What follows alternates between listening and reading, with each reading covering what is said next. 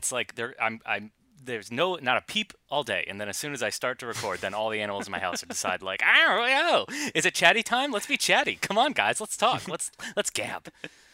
Hello, welcome to the We're Annoyed by Our Pets That We Choose to Live With podcast. Excuse me, you have no I, pets. I am your host that lives pet free and has a completely fulfilled life. Excuse me. This is coming from you. You do not have a fulfilled life, and you actually have one of those rare apartments that do allow dogs, and you choose not to get one.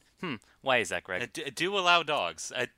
Are any dogs under 40 pounds actually dogs? Yes, they are. I would and they're dispute adorable. that. No, they aren't. No, I can't wrestle with them. Excuse me. Yes, you can. Yes, I'm going to roll over them in bed and crush all their bones. Not intentionally, obviously. But that's what's going to happen. Okay, if it were a normal weighted human being, I would totally agree. But this is you, a whale that somehow evolved to walk on land. So yes, I do live in fear for those smaller pets. How dare you? All right, I will not go whale size, sir. I may be pear shaped, but I am not the size of a whale. Okay. I am not a mountain of a person.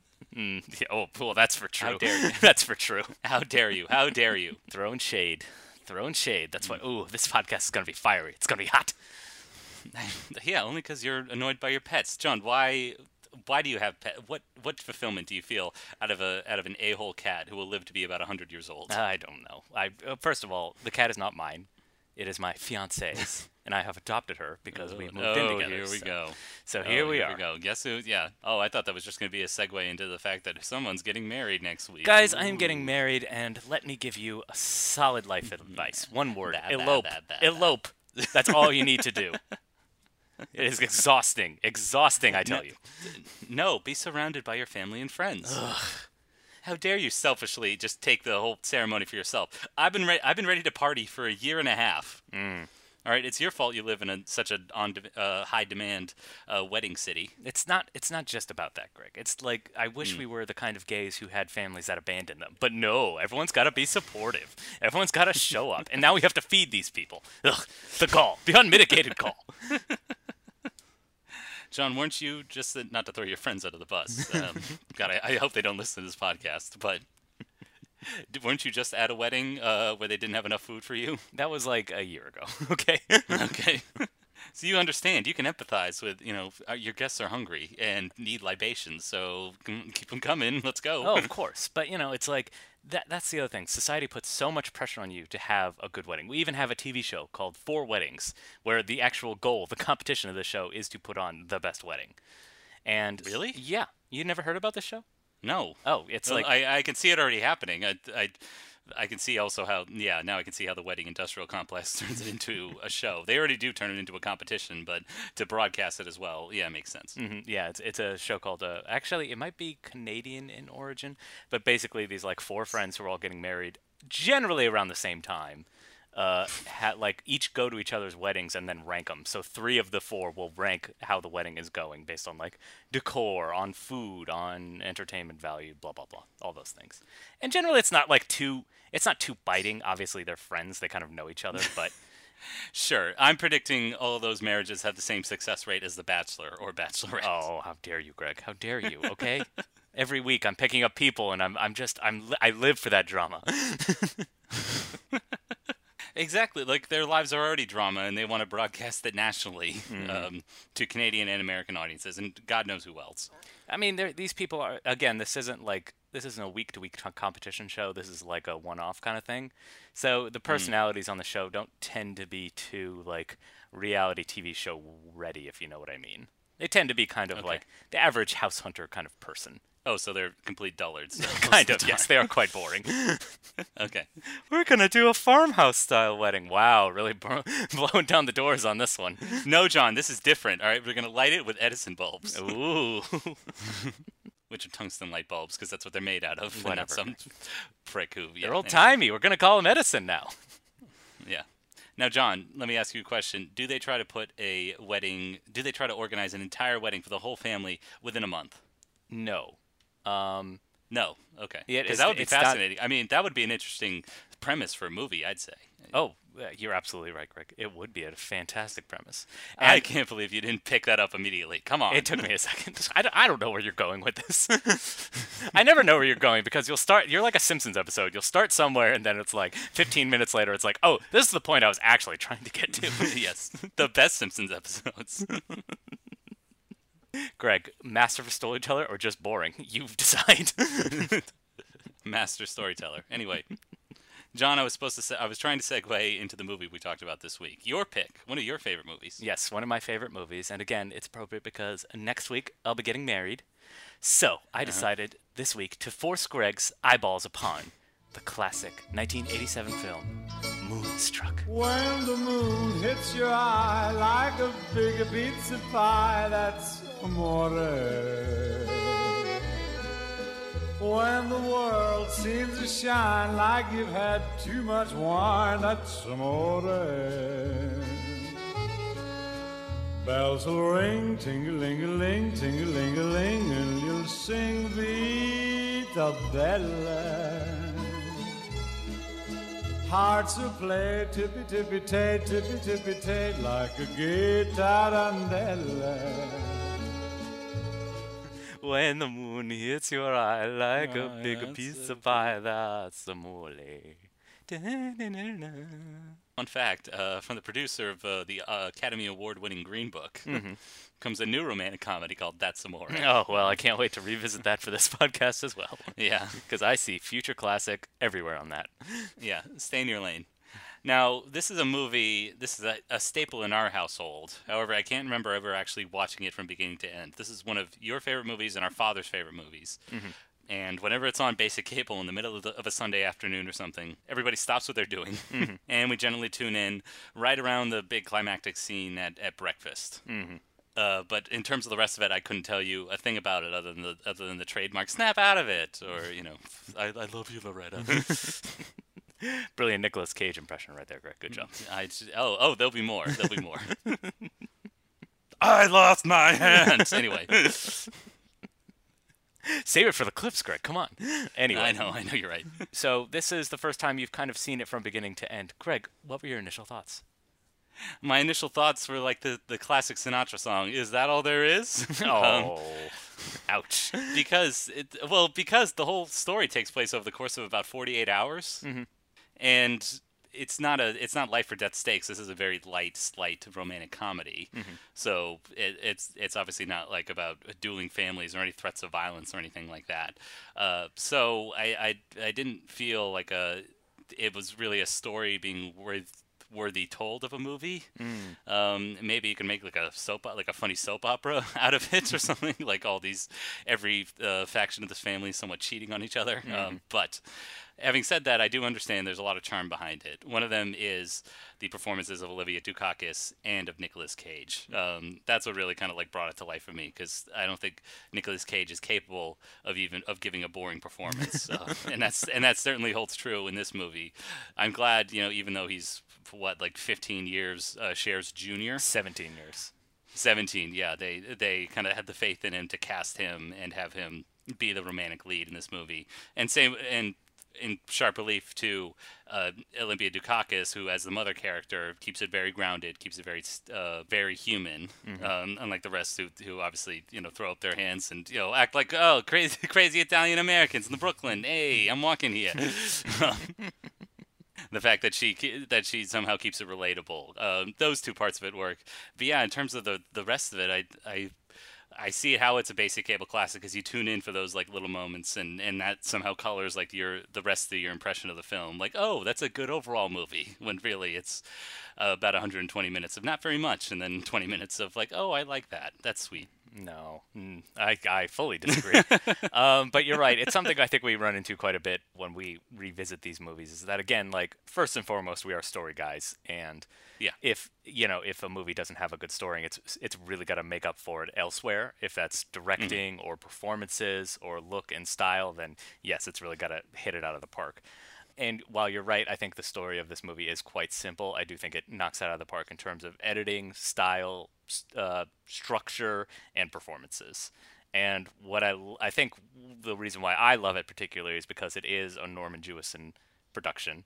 And I love pretty much everything he's done that I've seen. And I think because, like the Coen brothers, he has a very deliberate pace to everything he does. And so I just kind of love the pace of this movie. I love the performances. And I think even though the story itself is pretty simple and could probably have gotten done in like 40 minutes, it's got this deliberate style to it that I think really kind of captures a certain time and place and just a certain energy. And I think that's why this movie kind of holds up and is included in Roger Ebert's great movies, which you pointed out. Pretty much every movie has kind of ended up there. Yeah. What's the matter with you? My scalp is not getting enough blood sometimes. Have some dessert. No, I shouldn't. Will you marry me?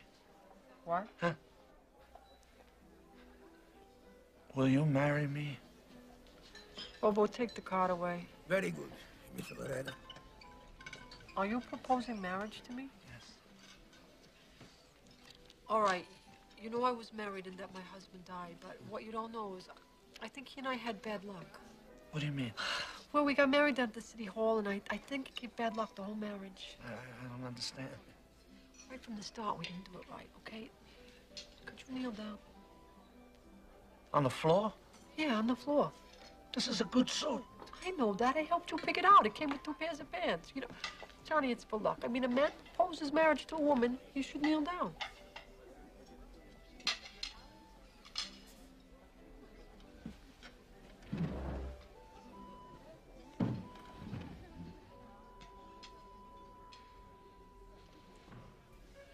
She's got him on his knees. He's ruining his suit.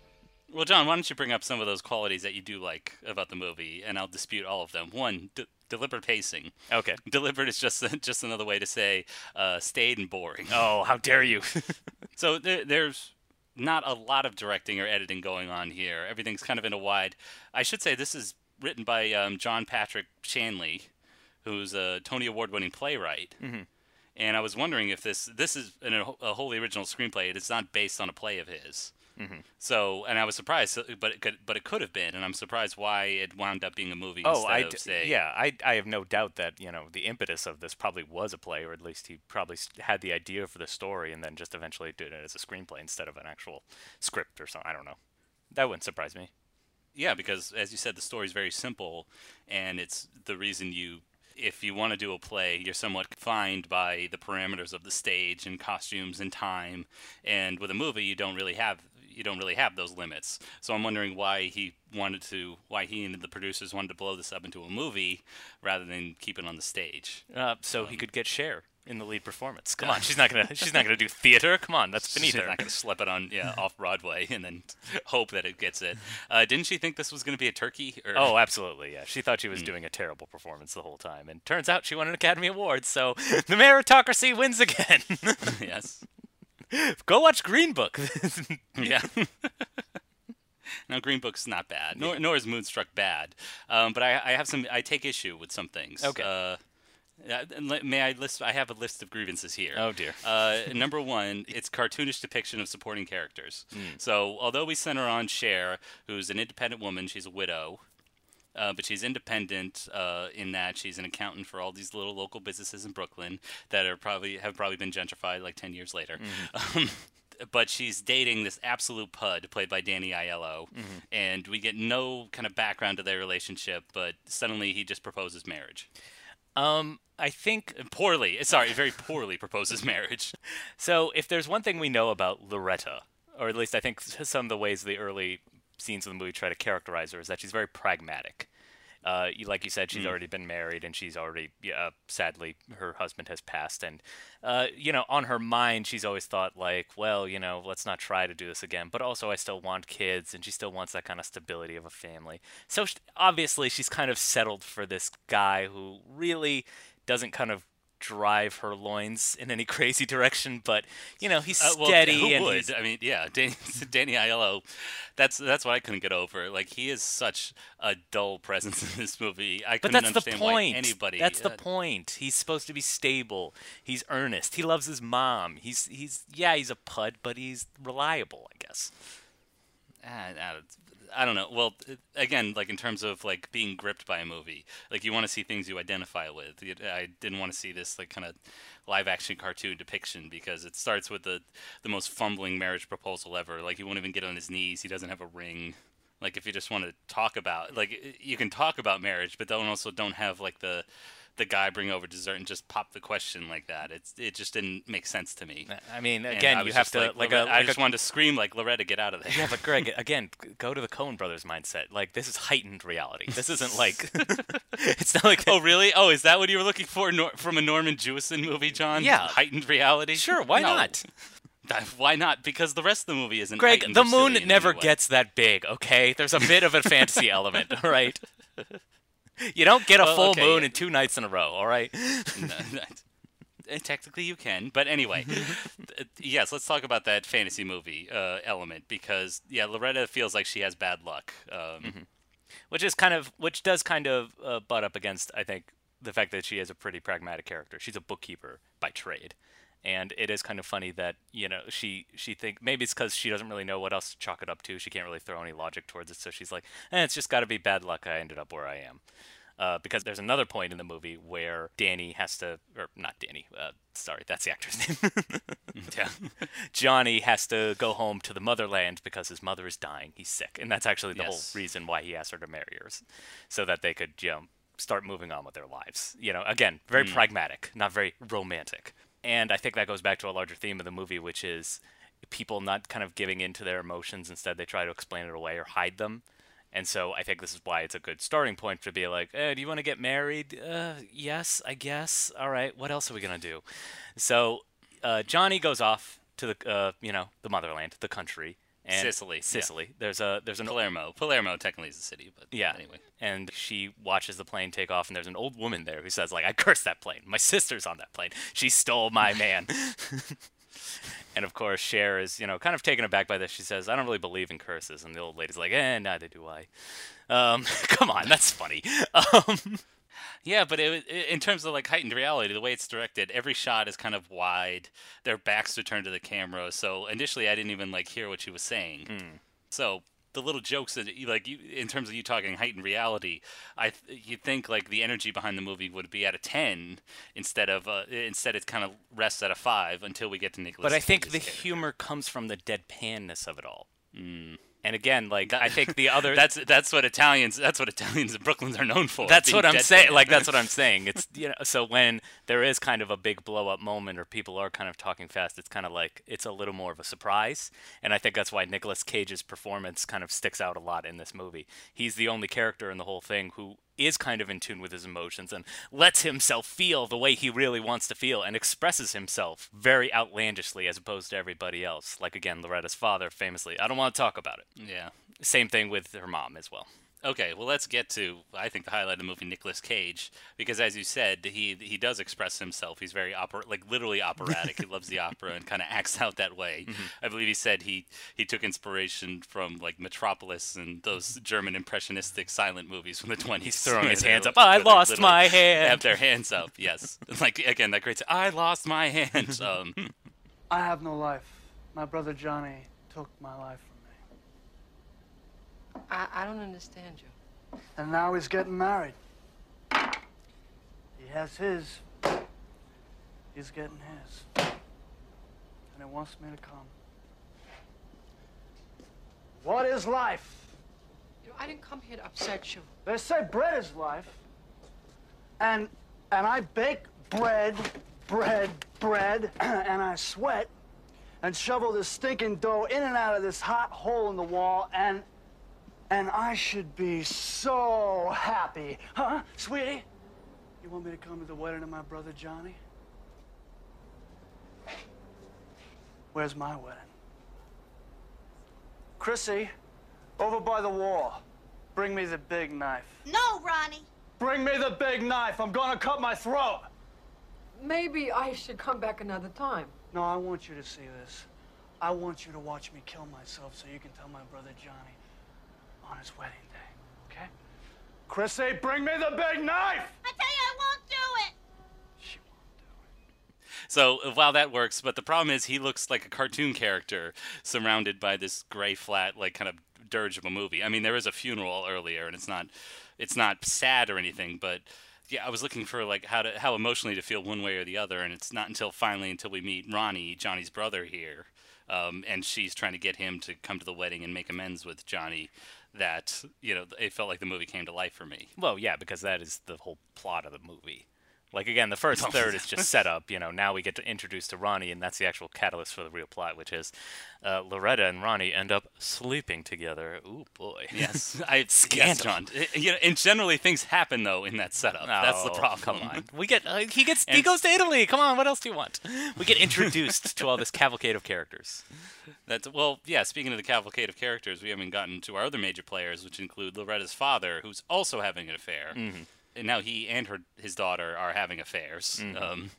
One with her fiance's brother, and now him with some woman who's also just an afterthought. Like, she's a ditz. She's not a compelling character much in any way. I guess that's fair. I mean, again, like, part of me wants to argue, well, that's the point. It's like, why would he need to have an affair in the first place? That is kind of one of the big questions that, the mother asks quite frequently, is like, why do men chase women?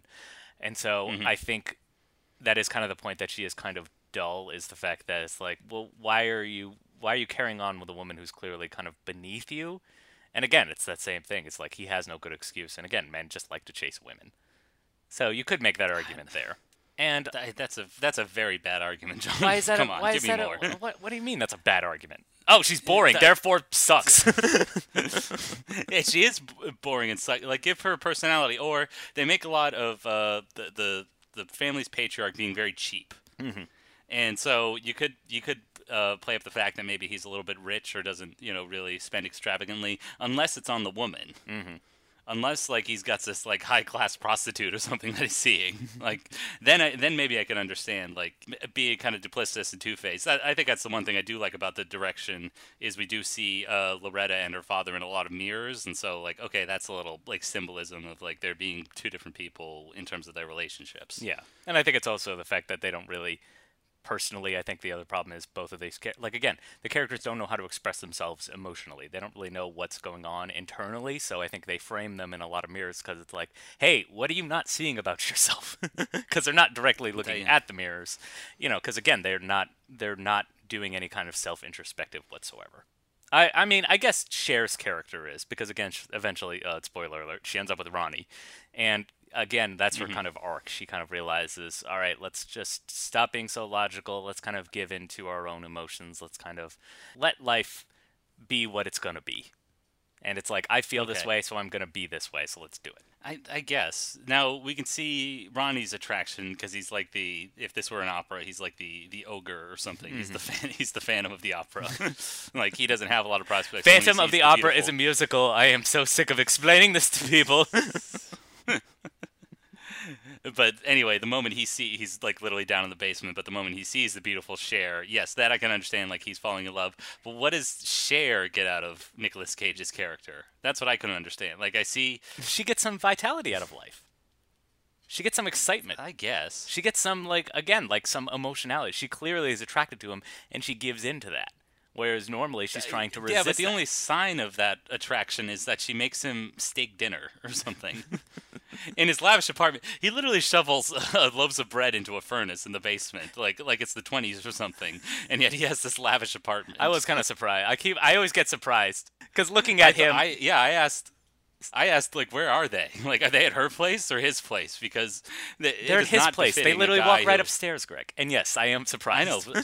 That his apartment's so nice every single time.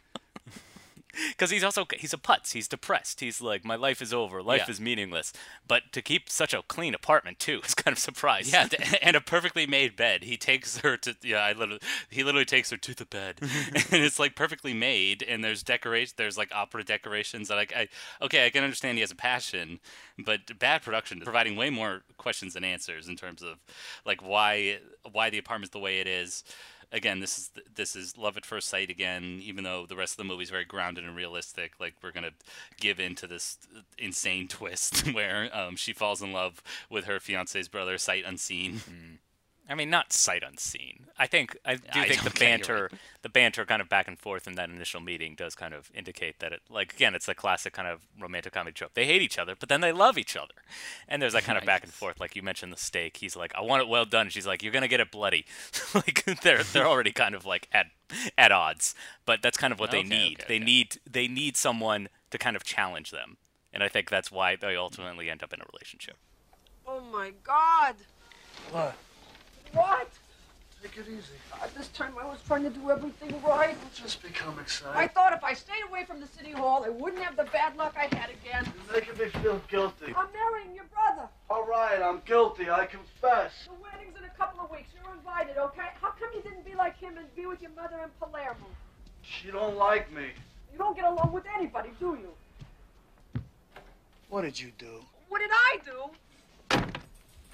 You ruined my life. That's impossible. It was ruined when I got here. You ruined my life. No, I didn't. Oh, yes, you did. Oh, yes, you did. You know, you got the bad eyes like a gypsy, and I don't know why I didn't see it yesterday. Bad luck. That's it. Is that all I'm ever going to have? Oh, I should have taken a rock and killed myself years ago. I'm going to marry him. Do you hear me? Last night never happened, and I'm going to marry him, and you and I are going to take this to our coffins. I can't do that. Why not? I'm in love with you. Snap out of it. I can't. Well, let's get to the opera then, huh? Okay, So let's get following a whirlwind night together, in which the moon hits everybody's eye like a big pizza pie, and so that motivates Nicolas Cage's character. By coincidence, there's a performance at the Met the next day. Mm-hmm. They're doing La Boheme. Yep. Like, hey, come to the opera with me. And I'm surprised by that, because La Boheme is a tragedy, right? About the lower classes. Yes. And here we are in a guy's apartment, like lavish 2-bedroom apartment in Brooklyn. And, you know, the Loretta's family also doesn't seem to be hurting. But anyway, No. this is not a lower class For a story. plumber, Cosmo gets off real well.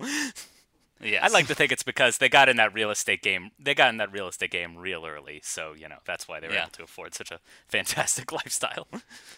Well, yeah. Also, it's probably because they were forced out by the gentrification on the Upper West Side. Yeah. There you go. Which, of course, is a signal of the movie we watched last week, West Side Story. There was a rumor that movie filmed at what is now the Lincoln Center. Obviously, that's not true, but what the Lincoln Center and other projects did was gentrify and force all the Italians and Puerto Ricans and other immigrants out. And now it's just a hovel for honky Americans. Thank you. Finally.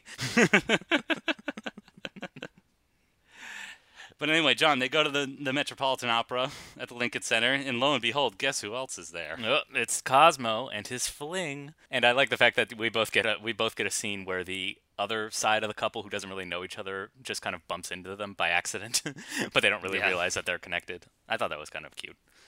Again, cute, a little mild. Like I don't know. Like maybe I wanted either like farce or real dirge drama or something. Not this kind of in between. Just But I think that's what makes it like kind deadpan, of work. as you I think said. that's what kind of makes it work. Is the fact that there's like again, like these are people who are struggling expressing themselves. So when they run into each other, it's like, what are you doing? What are you doing? Forget it. Let's just back off and pretend it never happened. That's why we need Hugh Grant. Hugh Grant is an expert at bumbling, and the problem is Cher is way too much of a confident actress and woman that I didn't buy that she has a hard time expressing herself or a hard time making a decision. It is kind of Maybe that's the weird, issue. the kind of Stella gets her groove back kind of montage that happens halfway through the movie. Because you're almost kind of part of the marketing was the fact that Cher's in this movie, so she looks like Cher. But for the first half of this movie, she's got grays. She's not really dolled up. She's very kind of and then when she decides, all right, I'm gonna go out with this date on Ronnie, that's when she kind of is she gets her hair done, she gets her makeup done. Oh, she looks fabulous, darling. Believe me. For 1987. Shut up. I'm sorry, but their hair. She's suddenly 8. Yeah, she's 6 foot, 6'7" with the hair. It's ridiculous. Whatever. So it is kind of what kind of goes along with that theme of all right, she's got a new lease on life because again she's finally met someone who kind of challenges her and brings out this kind of this spark out of her. But it almost kind of happens, you're right, a little too late into the movie because, again, we're expecting Cher to be beautiful. Like, when's Cher going to finally look like Cher? And isn't that the case with another romantic comedy from this year, Working Girl? Which we've Like, revisited it for doesn't- this podcast. Go check out older Yes. episodes at aspiringsnobs@gmail.com. But isn't that the same case here with like, she's going to assert her feminine wiles and power. How? By becoming beautiful. It was the 80s. That was the message to all Yeah. movies. That's true. Just it's all going to be cosmetic and on the surface. That's it. Of course. Now we need to talk about Olympia Dukakis and her role. Oh yes, At- because while this is going on, and while daughter and father have found each other in these cheating relationships, the mother also finds herself tempted by another suitor. She goes out alone. She knows, even though she doesn't have hard evidence, she knows that Cosmo's seeing somebody else. And she runs into a guy played by John Mahoney, who's also unlucky in love. But that's because he always tries to go after these younger women. And they get to talking and chatting, and again, it's the same kind of theme that's been carried over through the movie. Where's that spark? Where's that vitality? He kind of knows that he's a putz, and he knows that, his best years are kind of behind him, so he ends up chasing these skirts, these younger women, because he thinks that, this is Well, technically his students. He's a college professor. Yeah, and okay, and so he's that's a little, chasing his it's a students, little which creepy. is- It's a yeah. little creepy. Yeah. I mean, the movie tries really hard for you to feel sorry for him, but yeah, looking past the Me Too movement, I think it's a little. Well, I do, John. Come on, it's John Mahoney. I mean, That's true. nobody's If concerned it about were that. if it were anyone else playing this role, it wouldn't have worked. But John Mahoney, ugh. Exactly. And he can sexually harass me any day.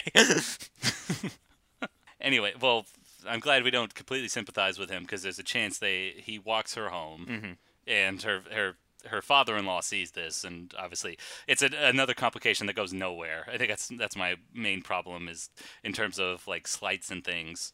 Like that could have been complicated if the father-in-law thought she was cheating and rushed back to his son and said like, divorce this harlot or something.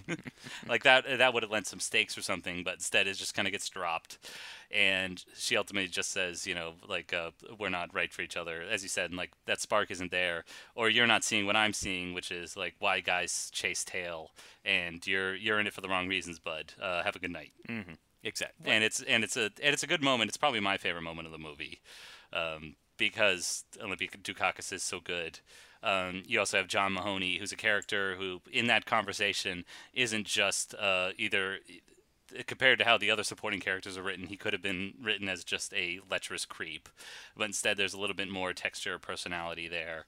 And so when they do finally, it finally felt like, okay, now we're reaching some dramatic stakes here, and the decision that Olympia Dukakis makes, I was like, finally, okay, we're there. Like finally, we've reached a dramatic point in the movie that I can kind of grasp onto and appreciate. But you also feel like it was kind of dropped abruptly? No. Okay. I felt like the in terms of father-in-law what the seeing it. father-in-law saw, that's dropped abruptly because he never goes to his son and confesses it or anything. Basically, this is all leading up to dinner the next morning. Well, that's where I thought the payoff would be. The dinner, I so the did too. final climax is they have breakfast the next morning. Everyone's come home, everyone after their extramarital flings, and they all kind yes, Johnny surprisingly comes home. His mother has made a miraculous recovery. And so, everything kind of leading up to this big final dinner, which, if were this a play, this is what it would all be leading up to, you assume, all the characters together. But Exactly. Johnny's there, Ronnie and Loretta show up, and they kind of, and before they even get a chance to confess, Johnny says, we can't get married, because she's better now. I only wanted to marry you. That's what I didn't. Yeah, John, you've seen this movie more than I have, Yeah. as in more than once. So explain this to me. Why did Johnny not want to get married because his mother recovered? Because the only reason why he wanted to get married in the first place is because she thought she was dying. So now Okay, that she's but- getting better, the whole impetus is kind of gone. Oh, okay. So he's like a man baby, and he Yeah. needs a woman in his life to take care of him. Got it. Exactly, Okay. yes. And so now that his mother has made a miraculous recovery, and as he said, started cooking for everybody, then he doesn't need the wife because he's got his mother, even though she's half a world away. Yes, but Greg. okay, that's fine. All Did right, you now not I realize understand it. Johnny was an absolute man-child? He's I- only been well, referred to a exactly. It baby didn't- like 3 times in the movie. But it didn't make it more compelling. That's what I didn't understand. Like, if it led up to a confrontation between Johnny and Ronnie, then I would understand it. Instead, like, miracle of miracles. Like, let's just drop that at the. Let's just drop that. Phew, dodged a bullet there. I didn't want to see a movie of bullets being dodged. None of them hit their targets. And it's the same because there's another couple that comes by. They own a market and they're good friends with Loretta's family. They come by and they said, like, oh, what happened to our money at the bank? And it turns out, like, oh, shoot, I left it in my purse. Whoops. And they make sure you know that that's going to be a plot point because we get a close-up of the money going into the purse. So they know yeah, it's I thought she stole it for her makeover. I thought that's what she did. No. But again, it's like, whoops, another bullet dodge. Phew. I thought there were going to be dramatic stakes there, but thankfully there aren't. All right. But Greg, isn't there comedy found in robbing the audience of catharsis? No. Is that not a technique in comedy? In which case, it's not the best joke I've ever seen. Okay, fine. I do understand your argument. Yeah, you make an interesting point in that, like, oh, everything like works out. Maybe you thought this would Exactly. Would go You another thought way, that this but- would. I mean, the whole father-in-law not saying anything about seeing the mom out on that little semi-date. That kind of felt like again, like they could have just brought that up and then played it off like everything else in the. But like, I think that's what makes the scene so funny is the fact that everything's coming to a head and then it just deflates. Like my favorite part of that whole scene is when the mom, Olivia Dukakis, confronts Cosmo. Yeah. I want you to stop seeing her. And so he puts down his knife. He slowly backs away from the table and he just slams his hand down. And then he just sits back down, waves his hand, and goes, "Fine." Like he knows he has no argument. He just needed that, he needed that little release. Because again, he's a man who cannot. He's not in tune with his emotions. So that's all he can get out. It's just an impotent little smack of the table and just like, "Fine." Yes, that's the only one I understood. Is because, again, it's appropriate for that character. It would make sense for the character to. He can't express his emotions. He has this chance, but it's also clear that he's very deferential. Like that, I can understand the balloon deflating. It's the rest of them that I couldn't abide by. Like I did want to see Johnny and Ronnie fight. The one-handed firecracker guy against this man baby. Like Well, that would be that. would have been You're saying interesting. going with character. It's like, do you really see Johnny like blowing up and fighting? Come on, Johnny's a marshmallow. But I picture a hysterical slap fight, to be No. honest. Nicolas Cage would have made faces. He would have done weird things with his hands. He loves to act with his hands. So I guess that's ultimately one of the issues we run into with this podcast is, again, we already come in with these preconceived notions of, quote unquote, what a classic is. And if it doesn't meet Yeah, I whatever guess our so. weird expectations were, then we can't help but be disappointed. yeah, or somehow we're arrogant enough because we're already snobs in a way. We're arrogant enough to say like, oh, we know what's better for a movie. Well, we do end up saying, like, well, it was the 80s. What do you expect? Everyone was on That too. coke. I guess. Yeah, we also have this lens of history, just being like, oh, they were like Neanderthals back then. We're proud, intelligent Homo sapiens. Loretta, I can't marry you. What? If I marry you, my mother will die. What the hell are you talking about? We're engaged. Loretta, what are you talking I'm about? talking about a promise, okay? He proposed. Because my mother was dying and now she's not. Oh, Johnny, you're 42 years old. She's still running your life. And you are a son who doesn't love his mother. You are a big liar, okay? Because I have a ring right here. Oh, I must ask for that back. All right, the engagement is off. In time, you will see that this is the best thing. In time, you'll drop dead, and I'll come to your funeral in a red dress. Loretta, What? will you marry me? What? Where's the ring? Johnny, can I borrow that ring?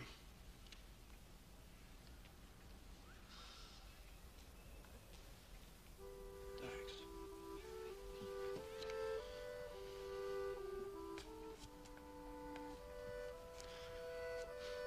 Loretta Castorini, will you marry me? Yes, Ronnie. In front of all these people, I'll marry you. Do you love him, Loretta? Ma, I love him awful. Oh, God, that's too bad. I can say, in spite of its charms, though, we can only judge the hour and 46 minutes we have. I wish there was more at stake. That said, it still has its charms. Again, I like Nicolas Cage's performance. I like Olympia Dukakis. If you are going to tune into the movie, enjoy that. However, the rest of it, I just can't abide by. And especially you, how could you approve of a pro-cheating movie? This is bad. This is a sinful affair. Greg, it's the 90s, okay? Everyone's swinging. Everyone's a sex expert now, okay? Read Dan Savage. This is true. Oh, it was ahead of... You're right. It's ahead of its There you time. go. You said 90s, so yeah, the movie was ahead of its time. And I mean, technically they weren't even married. Like, come on. Did you even picture, like, Johnny and Loretta ever having sex? Let's be honest. Well, exactly. Maybe that's why they omitted like the backstory of their relationship before this. Because if they had any like clear affections for each other, it would have made the audience say cringe at the That is relationship true. between Loretta It and would Johnny. feel more like a Or, betrayal. excuse me. Yeah. And instead, we need to sympathize with Loretta. Okay. Yep. I love this movie. I think it's fantastic. Again, I love that deliberate pace. I love that, Kappa, that's the only thing I use. Like that kind of... Like, you're absolutely right. Maybe it could be a little more dramatic. Maybe it could, like, the stakes could have been higher. But I think that's also part of its charm is the fact that, yes, it does rob you of that catharsis, and it doesn't push those buttons too hard. And I think that's what makes it kind of like a pleasant little movie. And that's why, it is a basic cable classic. You can come in at any point and it's like, oh, this is too much. I can't handle this right now. It's like, no, it's a nice little little pleasant aside. And you know what? That's fine. And it's fun. And everyone had fun. I guess, yeah. I just wanted it. I sat down deliberately, like in a distraction-free environment, like watching this movie. Like I guess I didn't want like just pleasant fare that floats away like a deflated balloon blowing in the wind. I wanted something with a little bit more catharsis and something to take away from it. Like I didn't take anything away from it other than just a pleasant 30 minutes or so. And so it just didn't add up to like the sum of its parts, I don't think. But that's what this podcast is about, agreeing to disagree. And it's possible that we don't fill an hour properly either with insight and comedy, but we do our best. And I mean, what else can you ask of us? Gosh, it's too much sometimes. I know it is. John, snap out of it. I didn't mean to hit you. I'm sorry. It's all right. I forgive you. I can't. Again, some of it works, a lot of it doesn't. But John, I've got an idea. Okay.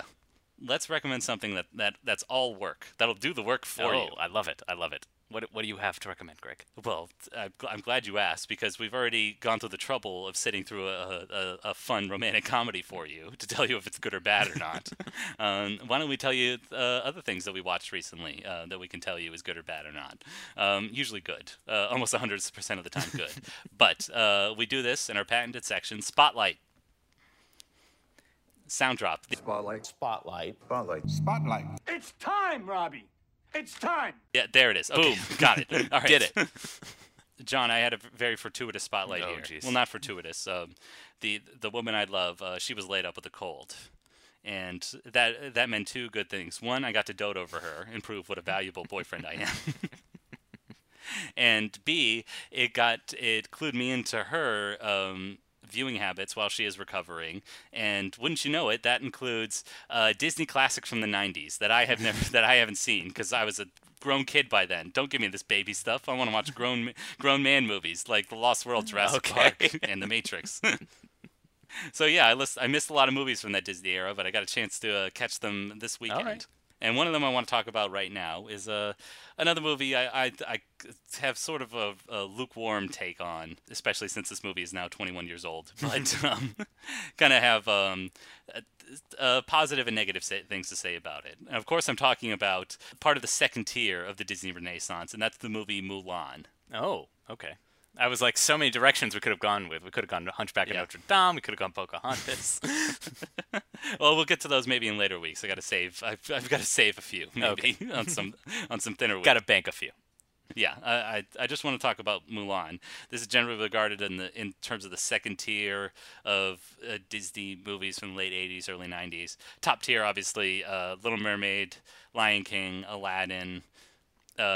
Middle tier, once it starts to trend downward is Pocahontas and Hunchback of Notre Dame, and maybe we get an uptick in Mulan. And so I want to start with what's positive about it. One thing is that they clearly needed another Robin Williams-esque performer to jazz it up with some comedy. Thankfully, they got Eddie Murphy to do that as the Dragon Mushu, and that I did like laugh out loud at. Is he more or less annoying than Donkey, do you think? I mean, Donkey, we've had way too many movies to kind of get used to him, but see, that's the thing. I think he's more intentionally a show stealer in Shrek because that movie's designed to be like a Disney parody, and so he's designed to like butt in and comment on everything. Here, at least in Mushu, he's playing like a character with motivation, other than just like an annoying presence who just tags along in the journey. Like here, his character is like aspiring to be one of the great protective spirits. Like he's obviously a little guy who's not a warrior, so he tries to use Mulan to fight in this great war against the Huns, and so like at least you can understand his motivation in addition to being like an energetic presence. When the rest of the movie is like treats that war element very seriously. I mean, very seriously. Because this is also one of the most beautifully animated movies I've seen. It's at the height of, I think, their powers in terms of not just the drawn animation, but also the corrections with computers and what they could do with 3D animation. Like I remember the big money shot in the trailer for Mulan was the Hun army like going over this mountain pass. yeah. That still looks spectacular 21 years later. And yeah, it's just one of the most beautifully animated movies I've ever seen. Where it falls down, though, is I think it's balance and pacing. Because this is technically a musical. I thought you were going to say gender politics, but okay. Well, I don't know. I mean, I didn't see anything hugely problematic, but then again, I'm still a middle-aged white man in America, so I'm not in tune to these things. I thought the gender politics or whatever was fine. Again, it's based on an old legend of a woman dressing up as a man. And they also make it like that she's sacrificing herself for her father because they take the oldest male from the family. She's an only child, so she's doing it to protect her father too. So it's not like in terms of like proving yourself, like you can understand like say the gender politics of the era where like she's just supposed to be a bride, not supposed to be a warrior, and she'll prove them wrong with her feminine wiles and her strength that you wouldn't expect out of a woman. But so I thought that was fine, but. Remember, this is also like a traditional Disney musical from the era. Oh, of course. But they only really give you 4 songs. There's a 20-minute like chunk through the movie where it's like a musical desert, and it's all about like Mushu's character. Like there's one. It felt like the movie was like directed by like 5 different people, and they all had like one scene they were working on, and they stitched it together kind of wrong. Like it's like a bad patchwork quilt. So you got these like a beautifully animated sequences of like battles and wars and the Hun army looking like literal monsters. But then you contrast that with like Mushu like being his like wacky self and like breaking a statue and these other like ghosts or something. Like it feels completely disconnected from each other. No more is that clear than our main song. Well, not our main song, but one of the few like actual good songs that there are in the movie is the soldiers are singing like, "Hey, we're gonna fight. We're gonna find a woman worth fighting for." Yes, a girl worth fighting for. Yeah, it's an earworm, and it's cloaked in irony because they don't know that there's a woman in their midst, and she wants to prove that she's intelligent and capable of fighting in war and can break out of those gender roles. Exactly. But of course, the rest of the guys are like, I want a woman who's beautiful and just cleans and keeps the house up. Yeah, they want the kind of stereotypical kind of like stay-at-home wife. Yes, but there's no greater like kind of like showing what's off of it. There's no greater sign that something is off about the movie is because the song literally ends, "Something worth fighting for." Smash cut to a village that's been razzed and over the crest hundreds of dead bodies. Well, again, there's that contrast, Greg, okay? It wouldn't have hit so hard if there wasn't that song at first, okay? Exactly. We're gonna give you a plate of candy followed by a salad laced with the bitterest dressing ever. Greg, you can't just have like consistency, okay? There's got to be contrast. There's got to be hard smacks to the face, okay? I want good contrast. I want good contrast. I don't want smacks to the face. Again, what restaurant serves you a smack to the face like that? You would send the food back. You're just constantly like, you want everything just like linear, so linear. Linear. No, I'm not talking about linear. I'm talking about consistent in terms of tone, or at least transitions that work. How about that? I mean, I'm not gonna lie, it is a very dramatic transition, but Yeah. I don't know. I think it works. I listen to a lot of Disney radio on Spotify, so let me tell you, when that song kind of comes up, that is the most weird, abrupting ending of any song. So Yeah. This jaunty tune followed by mass destruction and death. But so that's one problematic part of it. The other, I think, hugely problematic part is its depiction of the Huns. Now, as somebody with Mongolian ancestry, as I'm sure millions of other Americans do, because Genghis Khan, all he did was conquer Central Asia and fuck. So that's why if you ever send in your 23andMe, everybody like around the world has like 0.1% Mongol, because Genghis Khan sired a lot of folks. he was Anyway. very fecund, let me tell you. Yeah. But not problematic. It's not like saying all Mongols are monsters, but it's like at times the conqueror here does look like a werewolf, the way he like breaks out of things, and it's in sharp relief to say Jafar or Scar, who are way better like kind of characterized villains. At least they get their like own songs or motivations or something, and in here he's just, the Mongols are just treated like beasts, like literally with black eyes and yellow pupils, and like I was like, it's to some point I was like, come on, like Yeah. give me something more here. Like they're not cunning, they're not, it's not as interesting as those like kind of top tier Disney movies. So that said, there is still a lot to recommend about it, and obviously I'm not going to deny that the affections that my friends had for the movie as kids, like I'm not going to say like, oh, you're wrong and stupid when you watch the movie when you were a kid. Like obviously I don't say that, but as an adult seeing it for the first time, I could see a lot to recommend, and I could see some bits that didn't work for me, but overall pretty darn good. It's been a while since I've seen it, but I remember thinking like, yes, it does certainly feel like a second-tier Disney movie.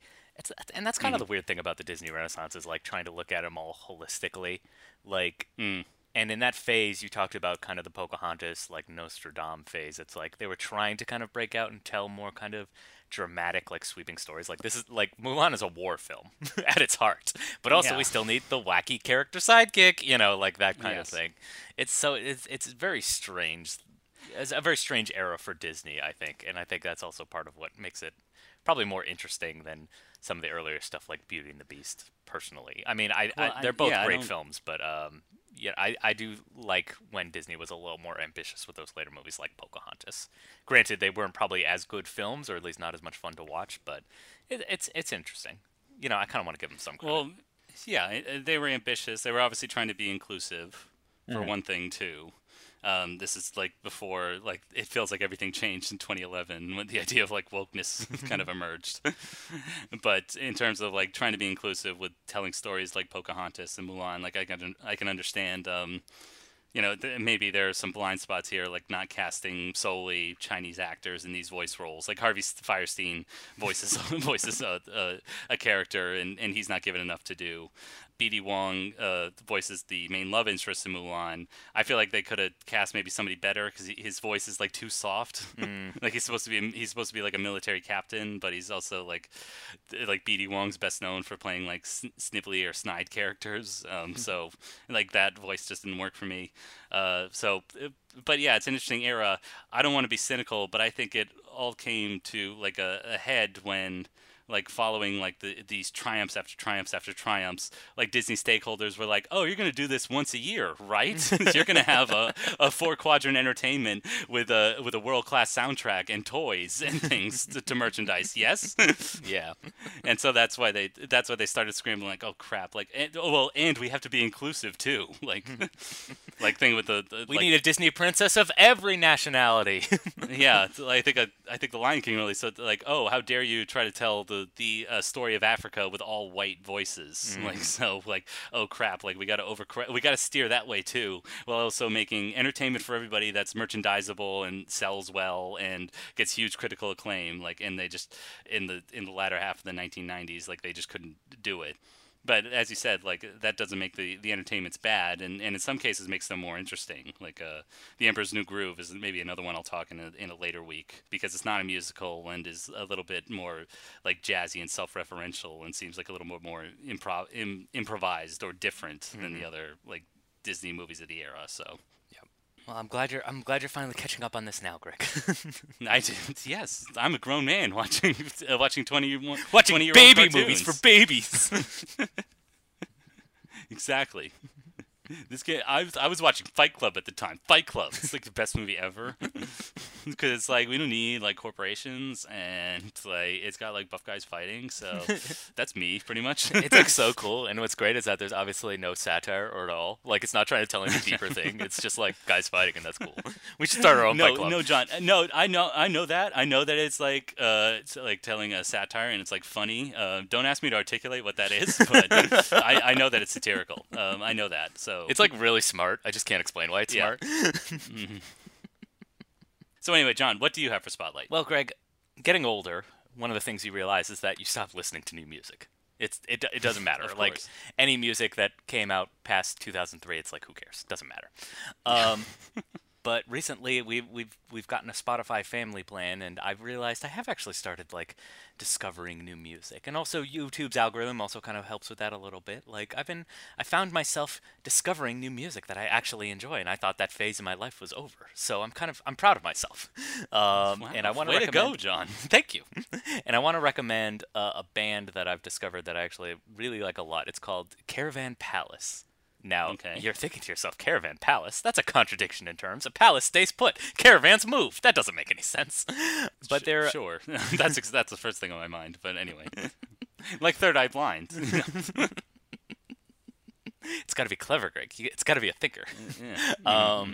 They're, if you had to kind of categorize them, sadly, I think they would fall under a term called electro swing, which is as embarrassing as you probably assume it is. I was biting my tongue, but go on, continue. I'll reserve judgment until I'll give you some more rope to hang yourself here. Yeah. But I think that's kind of emblematic of their earlier work. I think in their later, kind of more recent work, it's kind of expanded out, and it's still positively electro. But I think they've kind of let those kind of swing elements fall by the wayside. Although I do. That's part of the reason why I was kind of attracted to them in the first place. That whole kind of anarchic sense of like an old timey genre meeting a new contemporary genre. I think that's what's kind of interesting. And so the visual element, though, that I want to recommend is that all their music videos that you'll be able to find on YouTube are animated. And each one is kind of a different style, and they all kind of take on different forms. And I think it's really interesting and kind of like fascinating stuff how these animators have chosen to interpret these certain works. The most popular one, I think, is for a song called like Lone Digger. That one you might have seen pop up on YouTube. It's about like a gang of cats, like these ruffians who go to this strip club and get into a fight with a bunch of like a gang of Dobermans. You have shown me this before. Yeah. The music didn't jump out to me. More of that kind of the mise en scène or whatever of these like kind of silhouette animal figures in this club or something. So that stuck out to me more than the music. Now I worry this is like OK Go, where the quality of the music is like beside the point. It's like, what fascinating video are you going to make instead? Exactly. Well, I mean, but that's the weird thing about OK Go is that they actually do make really great music. But yes, they need to. Oh yeah, I love OK Go. Yeah, they need to have. Sadly, they need to have. Regardless of what the video was. Yeah, sadly, they need to have a gimmick to kind of stand out, and I think Caravan Palace has found its gimmick, which is we do crazy animated music videos. And the reason why I bring them up now is because a few weeks ago they came out with a music video for their new single called Miracle, which goes in a very not safe for work direction. So cover your kids' eyes. Do not show them this one. It's kind of like a conquistador, kind of going through like this Peruvian-inspired jungle, and he comes across these Amazonians. So it's very fascinating based on kind of like, again, like you think of them as like electro swing in their earlier work. All has like, you know, sci-fi, old-timey sci-fi elements, and you know, seeing them kind of expand out, I think is kind of fascinating. So I say check them out if you have the chance. You need some new music discovery? Go for it, my friends. Okay, that's good. Again, I'm going to hold fast and not listen to any new music after the year 2011. Okay. So, and I'm holding true to that, so I will not be enjoying this Caravan Palace or whatever you called it, itinerant castle, whatever it is. Instead, I will be just re-listening to Interpol's old records and what else? The Blue Album by Weezer. The Black Album, please get out of here. But John, I mean, that shouldn't stop people from recommending stuff to us. But John, how can they get in touch with us? How? Ugh, it's as if it seems impossible these days. I know. Well, Let me tell you, Greg, thanks to this newfangled connected internet, you're able to find all sorts of new things. And Yeah, you can also John, did you know this thing's been around for 30 years? What? Yes. Oh, gosh. Do you want to feel old? The internet came out 30 years ago today. I know. But yes, you can connect with the Aspiring Snobs on this internet by going to your podcast service of choice, whether it's Apple Podcasts or Spotify or Stitcher or wherever, and you can rate us 5 stars and give us a subscribe. Yeah, and if you want to connect to us personally, not just give us 5 stars because you loved our show. You gave it 5 stars on your podcast platform. Apple Podcasts, I think, is the biggest one. But if you want to connect with us personally and say like, hey, I have objections to your thoughts on Moonstruck or Mulan or Caravan Palace or whatever, go ahead, send us an email, aspiringsnobs@gmail.com. You can also say like, hey, I loved your thoughts on Moonstruck. Why don't you review my favorite movie, which is X. That's, of course, Malcolm X. We may watch that for a future episode. Oh, we missed out on Black History Month. We wasted all our Black History Month slots. Yeah, that's what we should do. We should reserve Black History for just that one month. That's why we gave it to them. Gosh. No, we can do better. All right. We will look at stories like that celebrate different experiences, like Moonstruck, the Italian-American experience. Of course. That has not been explored at all in movies and film and television.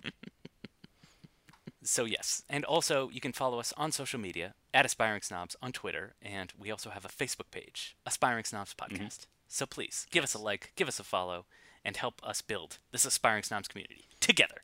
Yes. And there you will find what movies we're watching in the following weeks. However, you will not find what we're watching next week. No, because next week I'm getting married, so we're taking a week off. Yeah, we're taking a week off. We thought that's kind of like a once-in-a-lifetime thing. We're going to focus on that. As much as we love our podcast What are we going to do, I mean, we bank love you guys. episodes like professionals? Screw that. No. And they wouldn't be timely. You know that you tune in for Aspiring Snobs, not just for the witty banter, but also for our thoughts on the current events of the time. Who's playing Fortnite, guys? Come on. Yeah. Have you heard about this Fortnite? It's crazy. Yeah. Didn't you hear I referenced the anniversary of the World Wide Web? That was like 2 weeks ago. It feels like an eternity ago. Didn't you just hear me say that? I mean... Donald Trump. Have you heard this? Have you seen this? Have you seen this, guys? Folks, Have you heard about folks, this? let me tell you. Ladies, take a break. Men, you know what I'm talking about.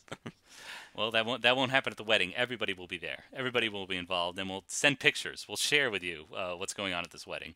But until then, thank you, everybody, for listening. And until next time, keep aspiring, you old cannoli. Hey, Mazel Tov. Your knees are bending, so it's time to get up and